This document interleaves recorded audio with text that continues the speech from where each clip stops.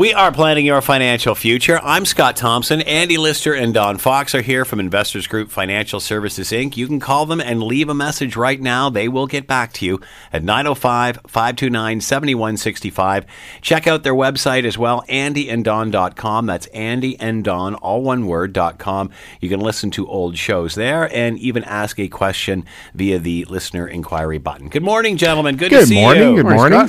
Passing down your vacation property. It's almost that time of year. Well, I know people are thinking about opening up their cottages, Mm-hmm. and I had a meeting this week with a client who was looking to do a renovation on the cottage. It was a kitchen upgrade, some new wiring, basically 25 grand done pretty quickly, and but it started a whole discussion about how that property has evolved over time. And of course, for so many people, they have a place in the city, and then they have a vacation property or a place in the country, cottage, whatever it is. And for most families, the importance of preserving that family cottage becomes a pretty big priority, right? And it is the key kind of goal for many, many people that own a vacation property or a cottage, and trying to figure out how to get their children or pass it on to their children in the most efficient way becomes critical. And recently, I guess, but then the first thing to understand is that tax liability at the time of death. And that's a key one, because a lot of people don't always recognize that when you die, there's what's called a deemed disposition. So even though you haven't sold the cottage, you're deemed to have sold the cottage when you die, and at that point is when the capital gains tax has to be paid on the cottage. Today, capital gains tax, you get half of it is tax and half of it's tax-free. There's lots of talk about the rules changing on that, and that perhaps that's going to increase in the future. So imagine in a world where 75% of the gain is taxable, or 100% of the gain is taxable. What would that look like in terms of a tax liability? But based on the rules today, half of the gain is taxable and half the gain is tax-free. So that's and then understanding how much tax is owing on that becomes kind of part of the key as well. So let's just run a quick example. If you had a $100,000 property that you bought years ago, at death it's worth $500,000. You have a $400,000 gain on that property. You have half of it tax free, $200,000. 200 is taxed. And if we just take an easy 50% tax bracket, the highest tax bracket, which is probably more like 53% in Ontario now, but about $100,000 is going to be taxed, income tax, to transfer the property. So where the problems arise then is if your estate doesn't have $100,000 available to pay that tax, then where does the money come from? And quite often, in many cases, we see properties have to be sold. So, and that defeats the whole purpose of what we're trying to achieve, right? So one solution, which is straightforward, is if you don't have enough in your estate to be able to pay the tax on your vacation property or cottage property, then you can consider life insurance. Now, with life insurance, the key thing is sooner is always better than later, because it's cheaper when you get it when you're younger. It's you may not be insurable the older you get. Health issues may cause it to be rated or uninsurable altogether. So then that takes that option right off the table. But for, say, $100,000 of a tax liability, now we can go out to the market and shop for a $100,000 permanent policy. It could be a term to 100, a joint last to die policy, a universal life policy. There's a number of different options. And now a lot of times people say, well, I can't afford it, right? We're in our late 60s now, we're in our 70s, it's too expensive. And that's where we reach down to the next generation and we say, listen, we know this is it's important to your mom and dad, but to the extent it's important to you guys as the children, the future heirs of the cottage, we've put in place a policy to protect it so that will carry on to the next generation, but it's going to cost $300 a month. And so we want, from each three of you, we want $100 each a month to be able to pay for this. And a lot of times that's, the emotional connections are there, and it's a valuable thing in the sense that they're prepared to do it. So that's a very viable solution. But again, the sooner is better than later in all of that, for sure. So I think that the principal residence exemption is the next thing that comes into play when you're talking about the vacation and vacation planning. We have new reporting rules as of October last year in terms of the 2016 tax returns. Anybody who sells their principal residence, there's a special form now that has to be provided and filled out. And the most important thing in the discussions I had with a client this week, and you start to begin to compare the increase in value of your city home versus your cottage. Right. Now, this has flip-flopped over the years in the sense that many years the cottage went up much faster than the city home.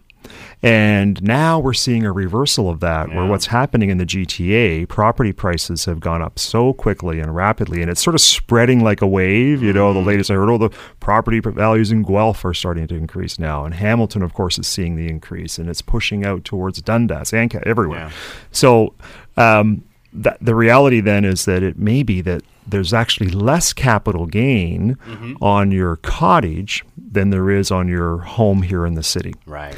And one thing cottagers owners have become always aware of and are pretty good at is keeping track of their improvements to the property. And this is what we call the adjusted cost base. So again, coming back to my example, if you paid $100,000 for a property and it's worth $500,000 today, maybe over the course of the last 20 years, you've put $100,000 of improvements onto the property. New roofs, new wiring, new kitchens, new... What about a rebuild, Andy? A rebuild counts too, for sure. Docks are always an interesting question, but a docks is sort of a permanent structure in the sense that it should be permanent, like anything else. But sweat equity doesn't count. So all of that, you might get your products and do it yourself, but that labor doesn't count into the factor. And what was interesting too is, so in talking with my client, said, we did some renovations 18, 17 years ago. I pulled out the receipts because we kept them. I can't read them. Yeah. The print, the ink has gone. And so we got into a discussion. We don't know whether there's an X-ray machine or a certain kind of maybe there's a process that you can actually some sort of spy device. It's disappearing ink. In fact, I've had some clients actually what they've been doing of late. They're taking pictures of the receipts on their phone. Yeah. And then they're keeping the receipts on a virtual file. Yes. Hoping that they never fade. I know. But yes, the exact same situation. These 25-year-old receipts, they become unreadable. And so we were actually having that conversation, saying it's important to literally have a binder where you're keeping not only the paper copy, but you now need to keep an electronic copy in a binder where, because that's easy enough to get lost or destroyed in a fire and all of these things. So it's incredibly valuable to have this information. But what became apparent is that in her case, the capital gain on her home here in the city is actually higher than what it was in the cottage.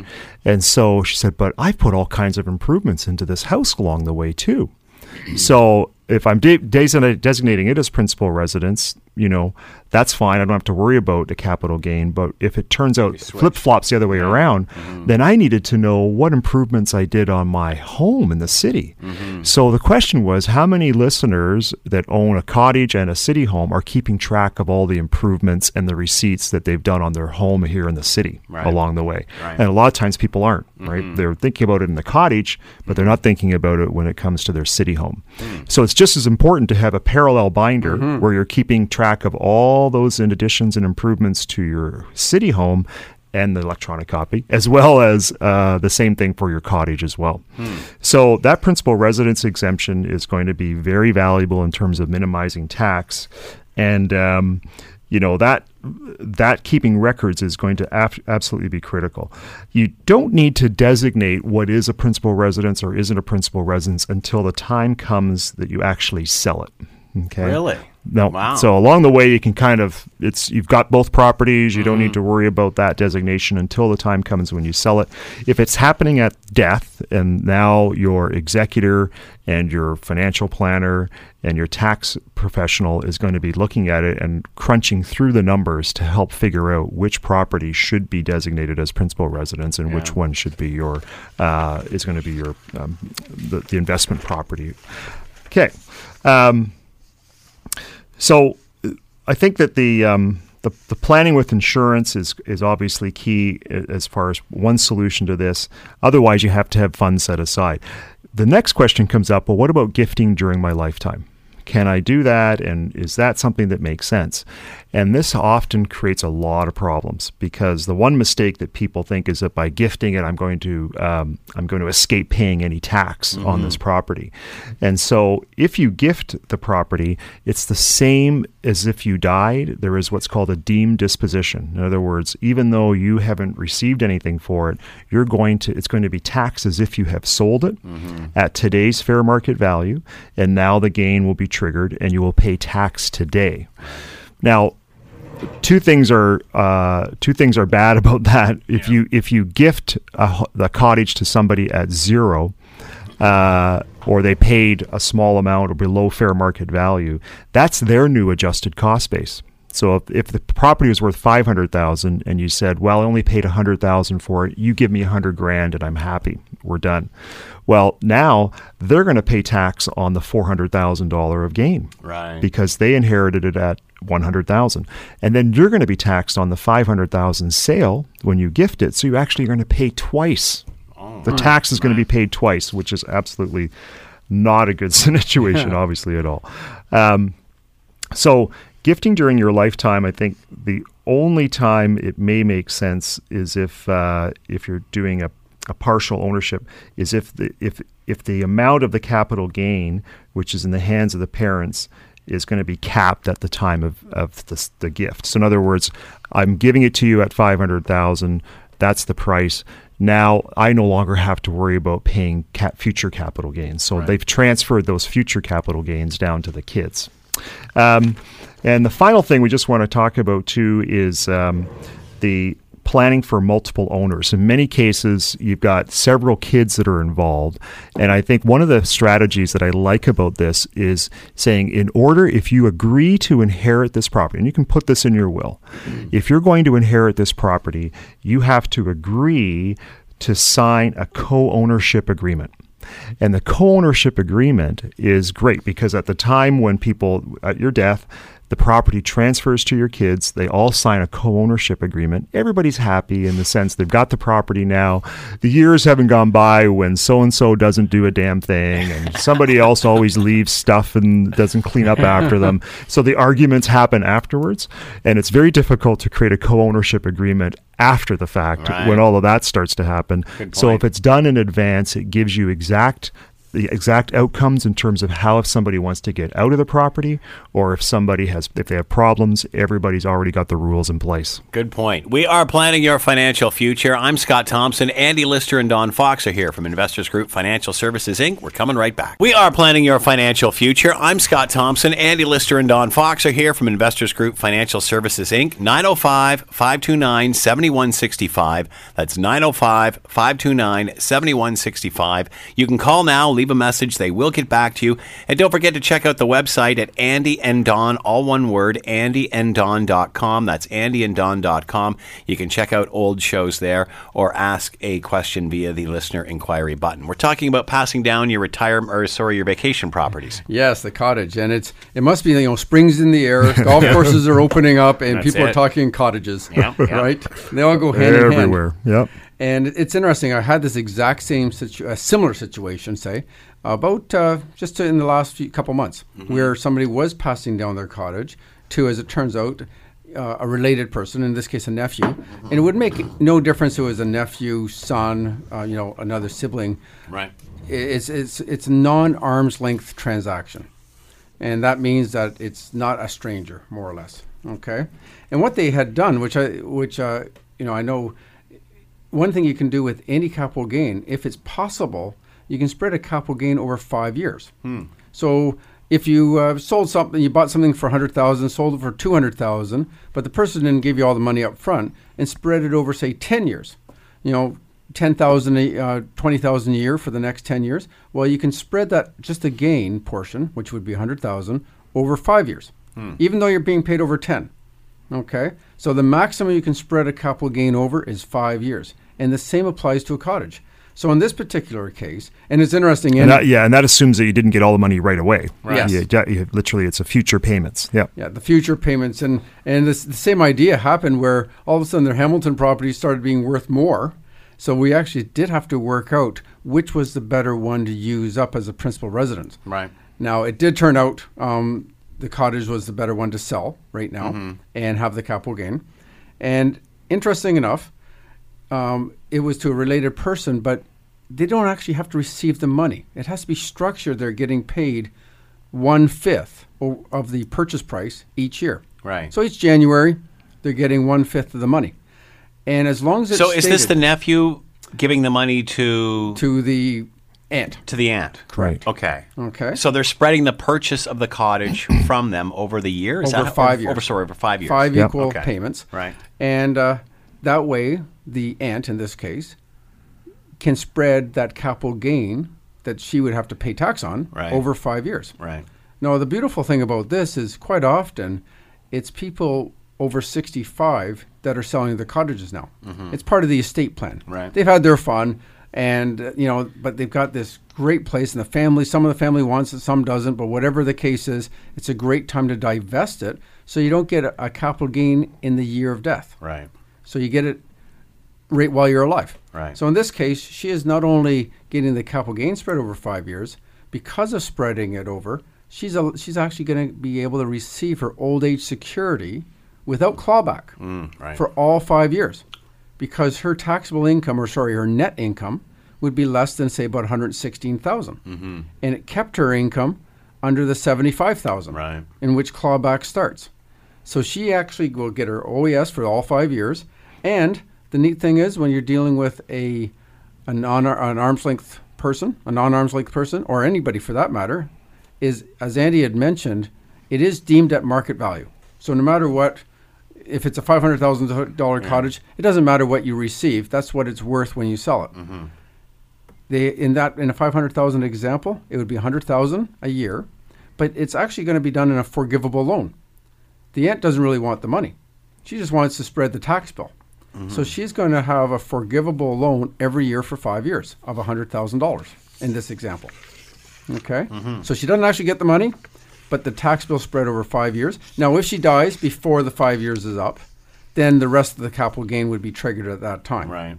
Okay? But in the meantime, it's very good planning to get this done now rather than the day you die, because at that time, not only you get the capital gain, one big one all at once. The big capital gain then, but your other investments, they're taxed at that time. Right. If you have any RSPs or RIFs, they're all taxed at that time.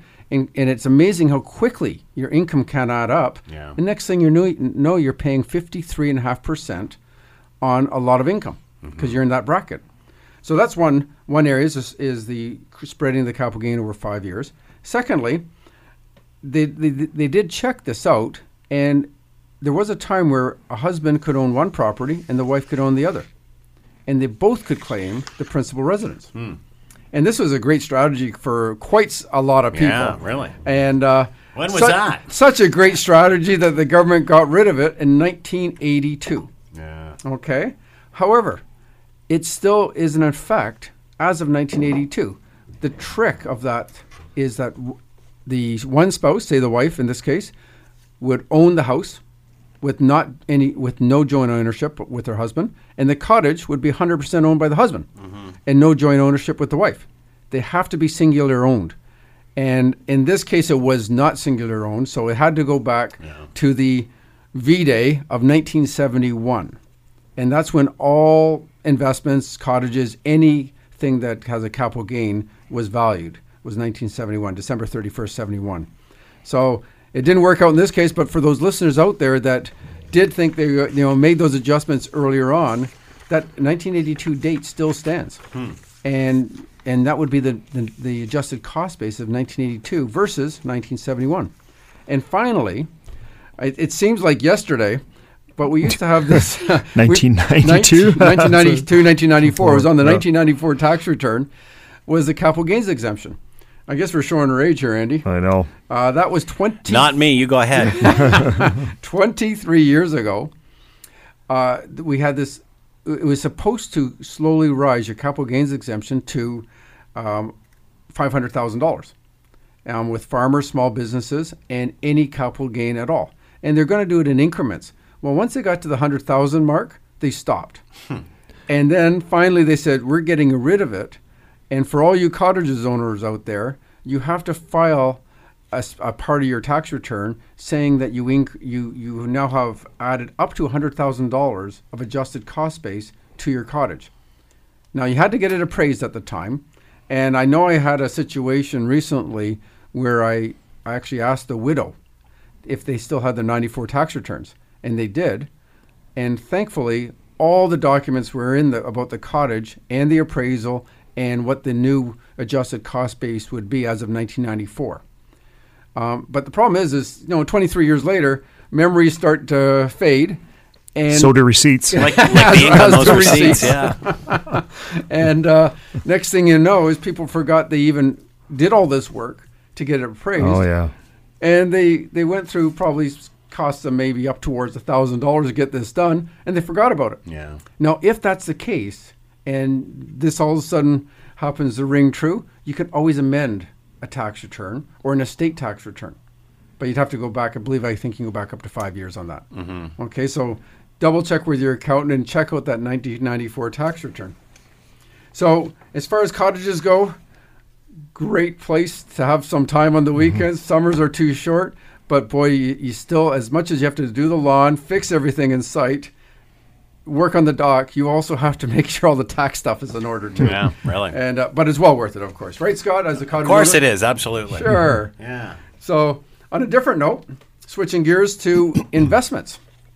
Now, an interesting report came out, and you're seeing probably a fair bit of, call it noise, about fees and how they're affecting returns on investments right now. Mm-hmm. And there's certainly a couple commercials that are fantastic. It's certainly making people take notice of them. Yeah. And I've always been, the more transparent, the better. I have no issues with this. There are some areas that you might second guess how much they're telling the truth. Mm-hmm. But again, fees are a drag on your returns. No question. So if there was no fees on your investments, then that investment would have a higher performance. Yeah. Okay? Just cut and dry. However, interesting enough, Dalbar, who is an outside institution that simply measures what the actual client returns are. So it doesn't matter what the investment did. Okay, so if the investment did 10%, that's great. But what did the client actually get?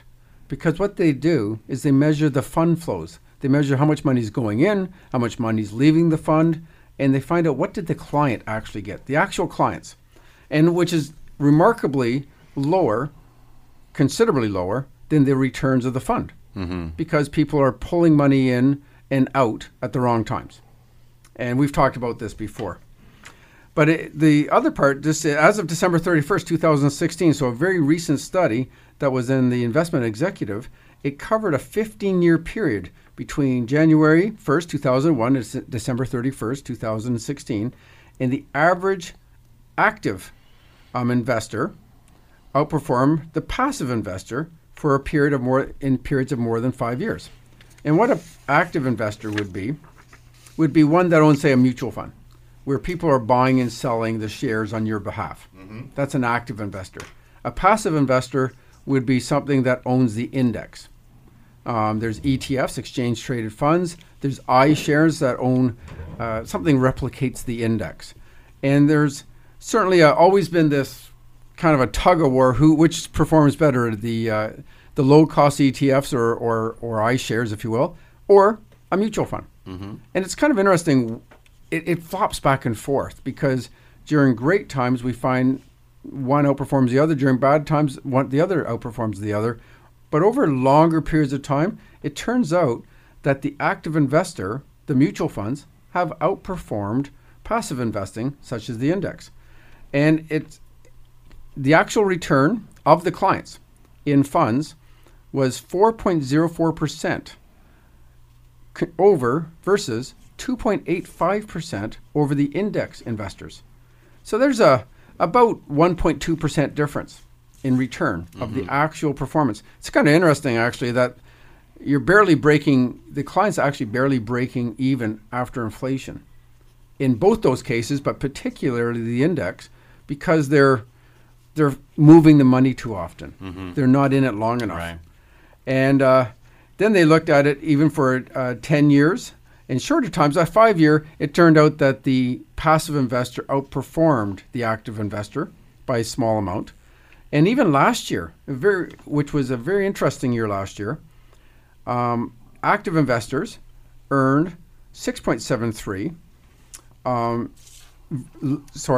versus the passive investors 9.38. Now, basically, in that particular case, is they found that people were taking the money off. The actual management of the funds were pulling money off and putting it into cash and actually doing the wrong thing. The actual funds were doing the wrong thing that year because of things such as Brexit, Trump, and what would happen if he got elected. And in all cases, it was interesting. They were wrong on almost all fronts. They didn't get anything right. None of the experts got those predictions right. It would be basically like saying, and based on this, there's a very good chance the Leafs are going to win the Stanley Cup this year. Okay, If they can just get by Washington.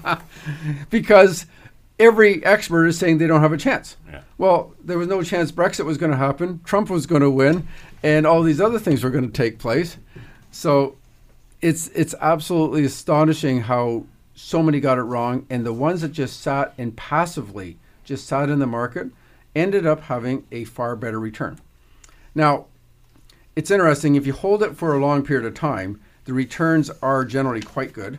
And I just wanted to show you what the returns have been, say over 15 years, 20 years. And the returns have been about 9%, okay, over the S&P 500. So a pretty good return. But if you just missed 50 days, 50, you actually end up with a negative 1.8%.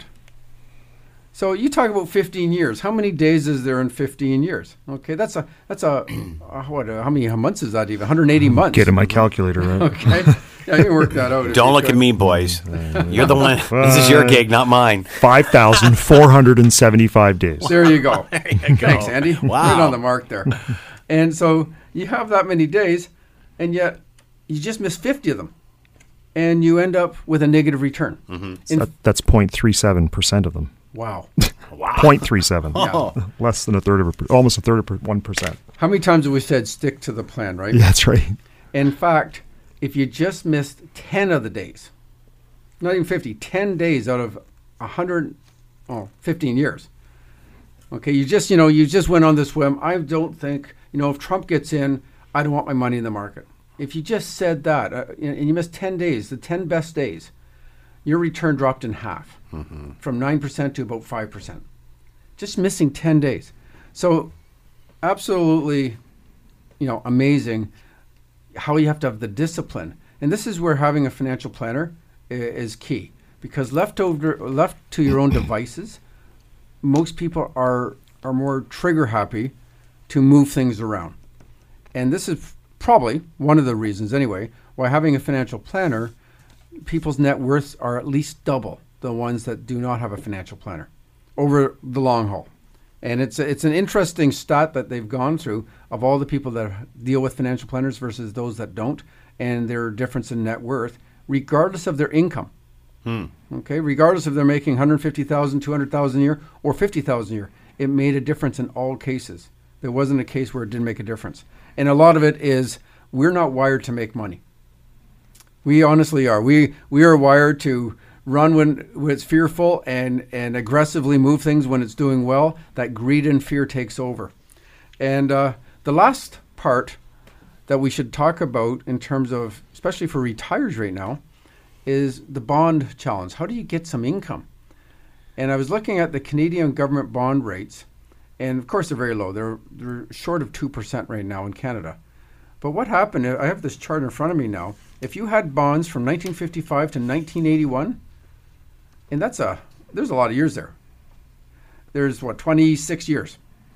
You actually lost 3.88% per year, every year on average, because of interest rates rising. Right. When interest rates fell from 1981 all the way to 2015, and they've continued, they leveled off last year. The actual return on your investment from 81 to 2015 was 8.02%. Call it 8%. So minus 4 for 20 some odd years, and then plus 8 for the next 30 years. And that's because interest rates have been falling. So again, just because you think you're being safe, you got to be very careful with bonds. There's a lot of risk in government bonds, and you should be very aware how you should have that mix in your portfolio.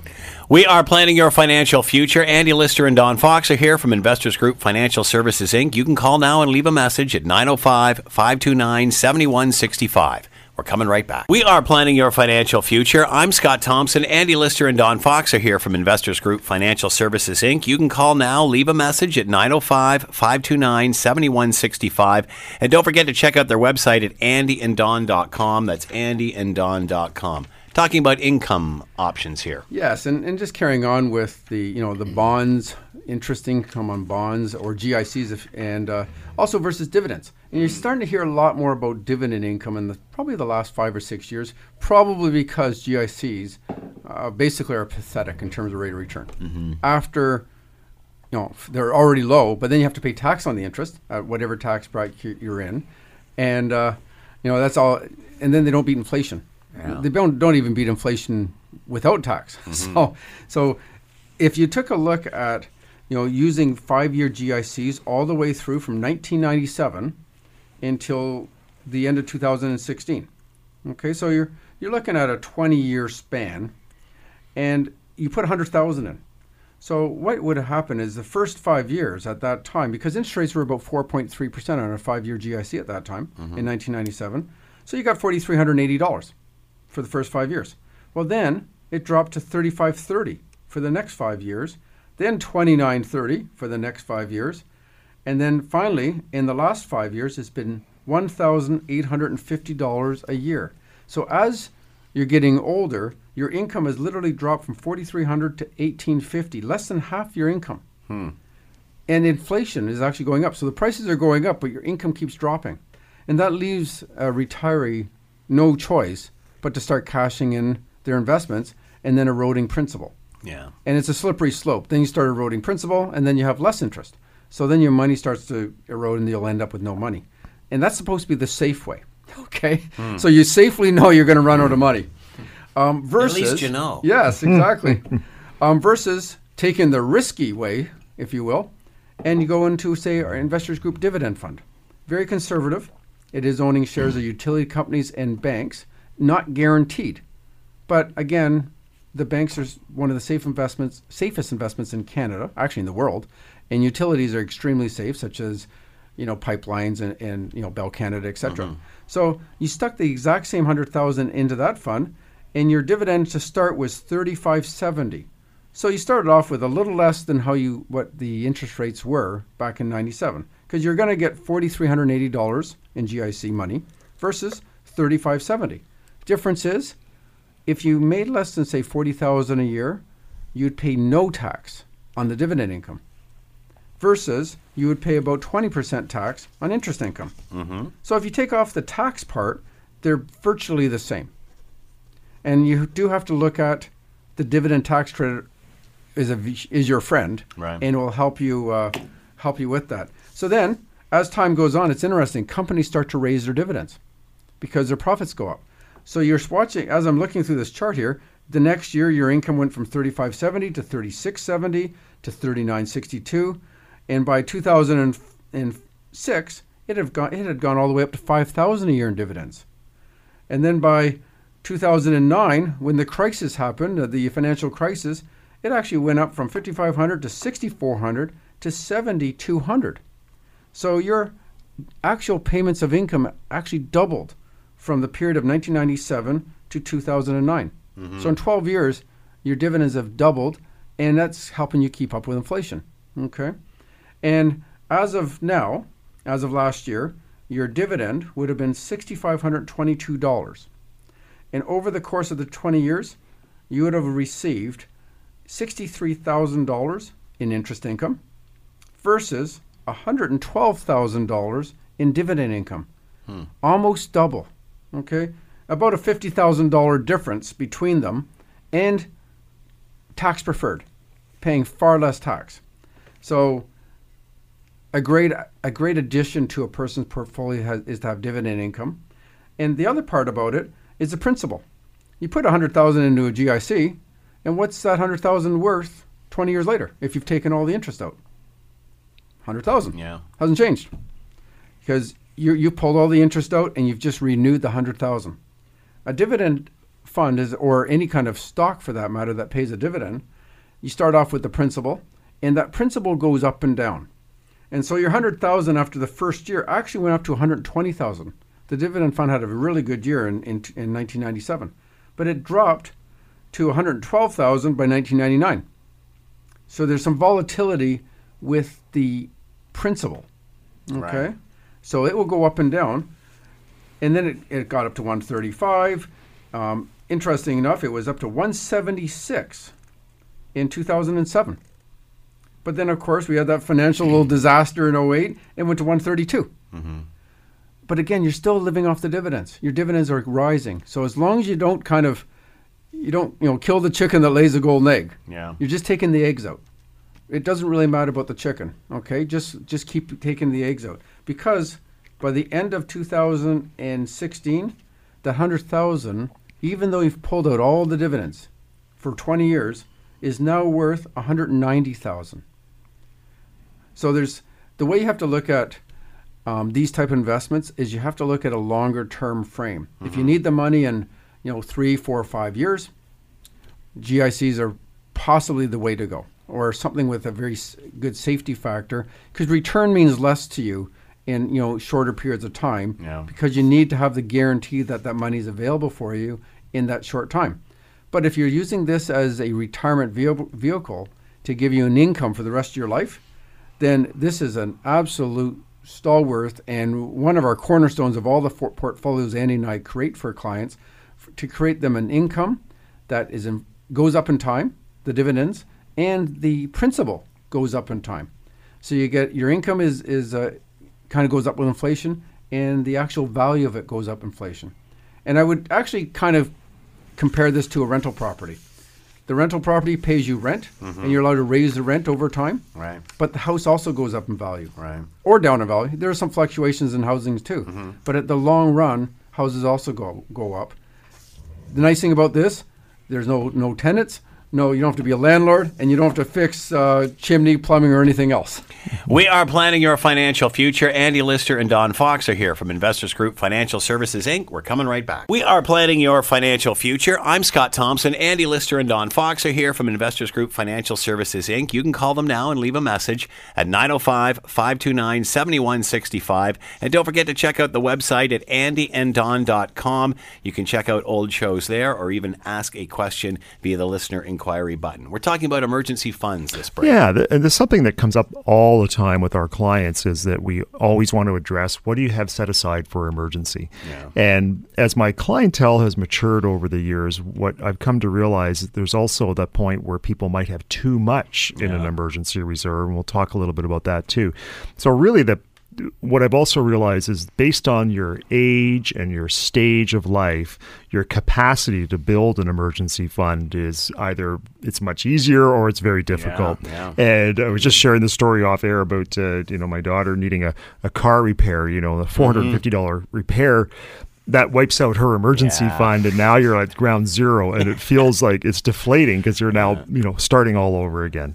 But you know what? She's not alone, because apparently, and I was just reading about a survey that was done in 2015 by Polera, a strategic insights firm.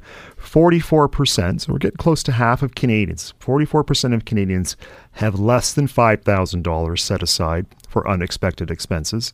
And 25% of working Canadians are living paycheck to paycheck with no emergency cash at all. And so if it sounds like you're probably kind of stressed out because building that emergency fund, it feels like an impossible task. How the heck do you actually do it and stick to it? And it's not easy. The first thing is thinking about, well, how much? What's reasonable? The rules of thumb here come into play, and generally it's about 3 to 6 months of your take-home income, your after-tax income. And so an example is if you had a $90,000 a year income, in Ontario, you're going to pay about $21,000 in tax. That means you got $69,000 left over. It's about $5,750 a month. So at the low end, you'd have around $17,000 of emergency reserve. Wow. At the high end, it could be as much as $34,000. And the question is, I guess, is how do you do it? How do you get there, and how do you build that up? I think the first thing, obviously, is starting with a target. So what is the amount that we need? And I think, again, based on stage of life, there are so many demands for our cash in terms of being able to pay for things, pay off debts, and et cetera, that emergency reserve often ends up being a line of credit. Yeah. And I'm going to talk about that. I'm going to talk about that as well. So the first thing, once you determine how much, and then you can look at, well, how much can I set aside on a monthly basis realistically? If it's $50 a month and you've got to get to $17,000, that's going to be a lot. But again, remember, if you're someone earning $90,000 a year, you're going to have resources. You should be able to find that money to begin to set it aside. Determine how much it is each month that you can set aside. Now you got to target how many months is it going to take me to get there, and set up an authorized automatic payment to have this money taken out of your bank account and set aside into a separate account altogether. We're going to talk a little bit about that too, is how to keep it separate so you don't dip into it. Number 4, trim your unnecessary bills. So we have discretionary items in our budget every month. It could be eating out. It could be takeout. It could be maybe you could carpool instead of taking the car all the time. Maybe it's public transportation that you could be taking. Maybe there's a way to reduce your household costs, trimming back on your cable bill. If you put your mind to it, there are places where we can find money. I used to joke about your change that sits around on the top of your desk at the end of each day. Putting that aside into a jar is a great way to start to build it too. What not to do? Well, the line of credit, I'm going to call that the gateway credit drug. The line of credit is really, if you're relying on that for your emergency fund and constantly going to it, it quickly becomes a situation where you may start to then, if another emergency comes along, now it goes on to a credit card, or now you're actually getting into consumer debt, which has a really high interest rate associated with it. So building that discipline in to create that emergency fund is so key. The next thing is keeping it out of sight. And how do you keep it? How do you make it grow? One of my favorite things is what's called a cashable GIC. You can build that up in terms of being able to have it earn a high rate of interest. Right now, a cashable GIC, 1.25%. You have to leave it in there for 90 days. After 90 days, you can cash it out anytime you want. Money market funds are good, even a high interest savings account, but separate and away from your regular banking. Okay. Otherwise, it's too easy to dip it in for the vacation or the extras that come along. From I need time an to emergency time. vacation. That's right. So I think that can you have too much? Now, as my clients have matured, and over the years, maybe they had a bank account here, a trust account over here, a credit union account over here, and then we start to actually aggregate them together and find out, well, you have $70,000 between all of your different deposit accounts, your checking, your savings, this bank, that credit union. And so I have to then pull them back and say, wait a second, here's what a normal emergency reserve should be. What is the comfort level you have? What is the level at which you feel comfortable knowing I've got that much available? I could go in and get the cash. I could go in and write a check. I could go in. And some people might say, well, it's $20,000 or it's $10,000, but you'll have a number in your head, and that's a good comfort level. So for those of you, the other thing that I see problems with is as those accounts build up, they also create estate planning problems if you have too much in short-term accounts, because the banks will lock that money up. they'll demand probate of your will, which is going to mean more time and more money. So be very careful with your emergency reserves. You don't want them to be too small, and you don't want them to be too big.